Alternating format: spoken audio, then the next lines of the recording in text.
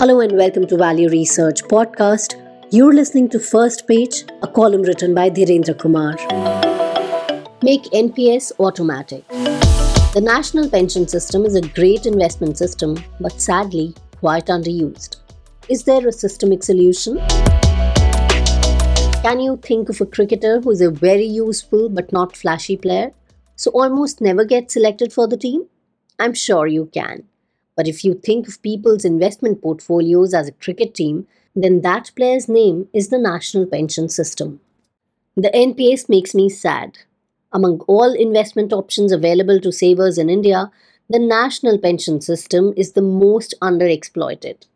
More than any other investment class, there is a significant disparity between its suitability for every saver and its actual utilization.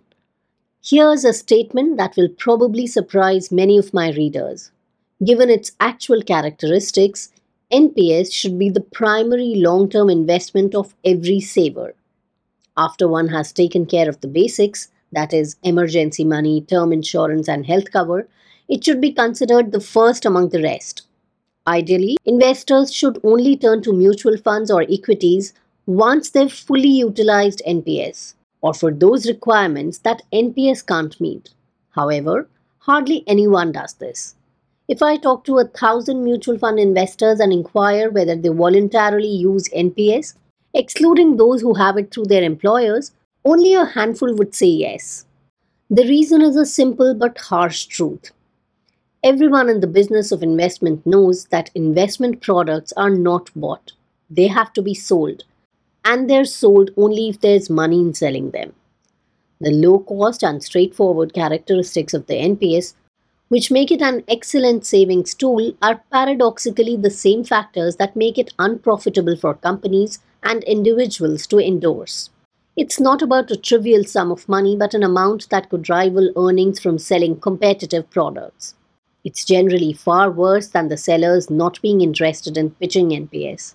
If they find a client who expresses interest in NPS, many sellers will actively badmouth NPS to divert the money to products that will generate a commission. It's true that initially NPS had many problems, including taxation, the annuity obligation, and more.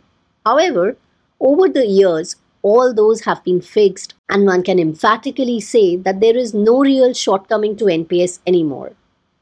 At Value Research, we have always been acutely aware of this problem of deselling NPS. That's why we have so assiduously promoted NPS right since the beginning. It's such a great product, but few are interested in talking about it. We cover NPS in detail. We carry NPS data just as thoroughly as we do mutual fund and stock data. And above all, NPS is a first-class member of our My Investment Portfolio Tracker. However, this kind of effort goes only as far as serving a select audience which knows how to take care of itself. Solutions that are driven by individual investors are all very well, but can't anything be done on a systemic level?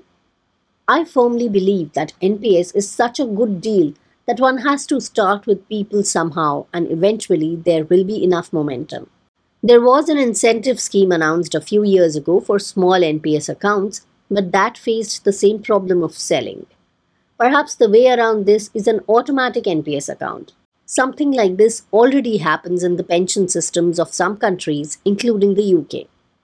When someone becomes a part of the formal financial system by, for example, getting a PAN card or a bank account, an NPS account could be opened automatically with some default settings. This could be linked to a tax-saving investment that's almost automated. As in the case of mutual funds, tax-saving investments make an excellent gateway investment to get savers to dip their toes into something new. Such a structure would require changes in NPS, but would likely be worth it. I hope, and perhaps believe, that eventually NPS will attract an increasing number of individuals due to its advantageous returns, comparative security, and affordability. Over time, a growing proportion of people will choose to allocate their flexible savings towards the NPS. It's just that the path needs to be made easier to start on.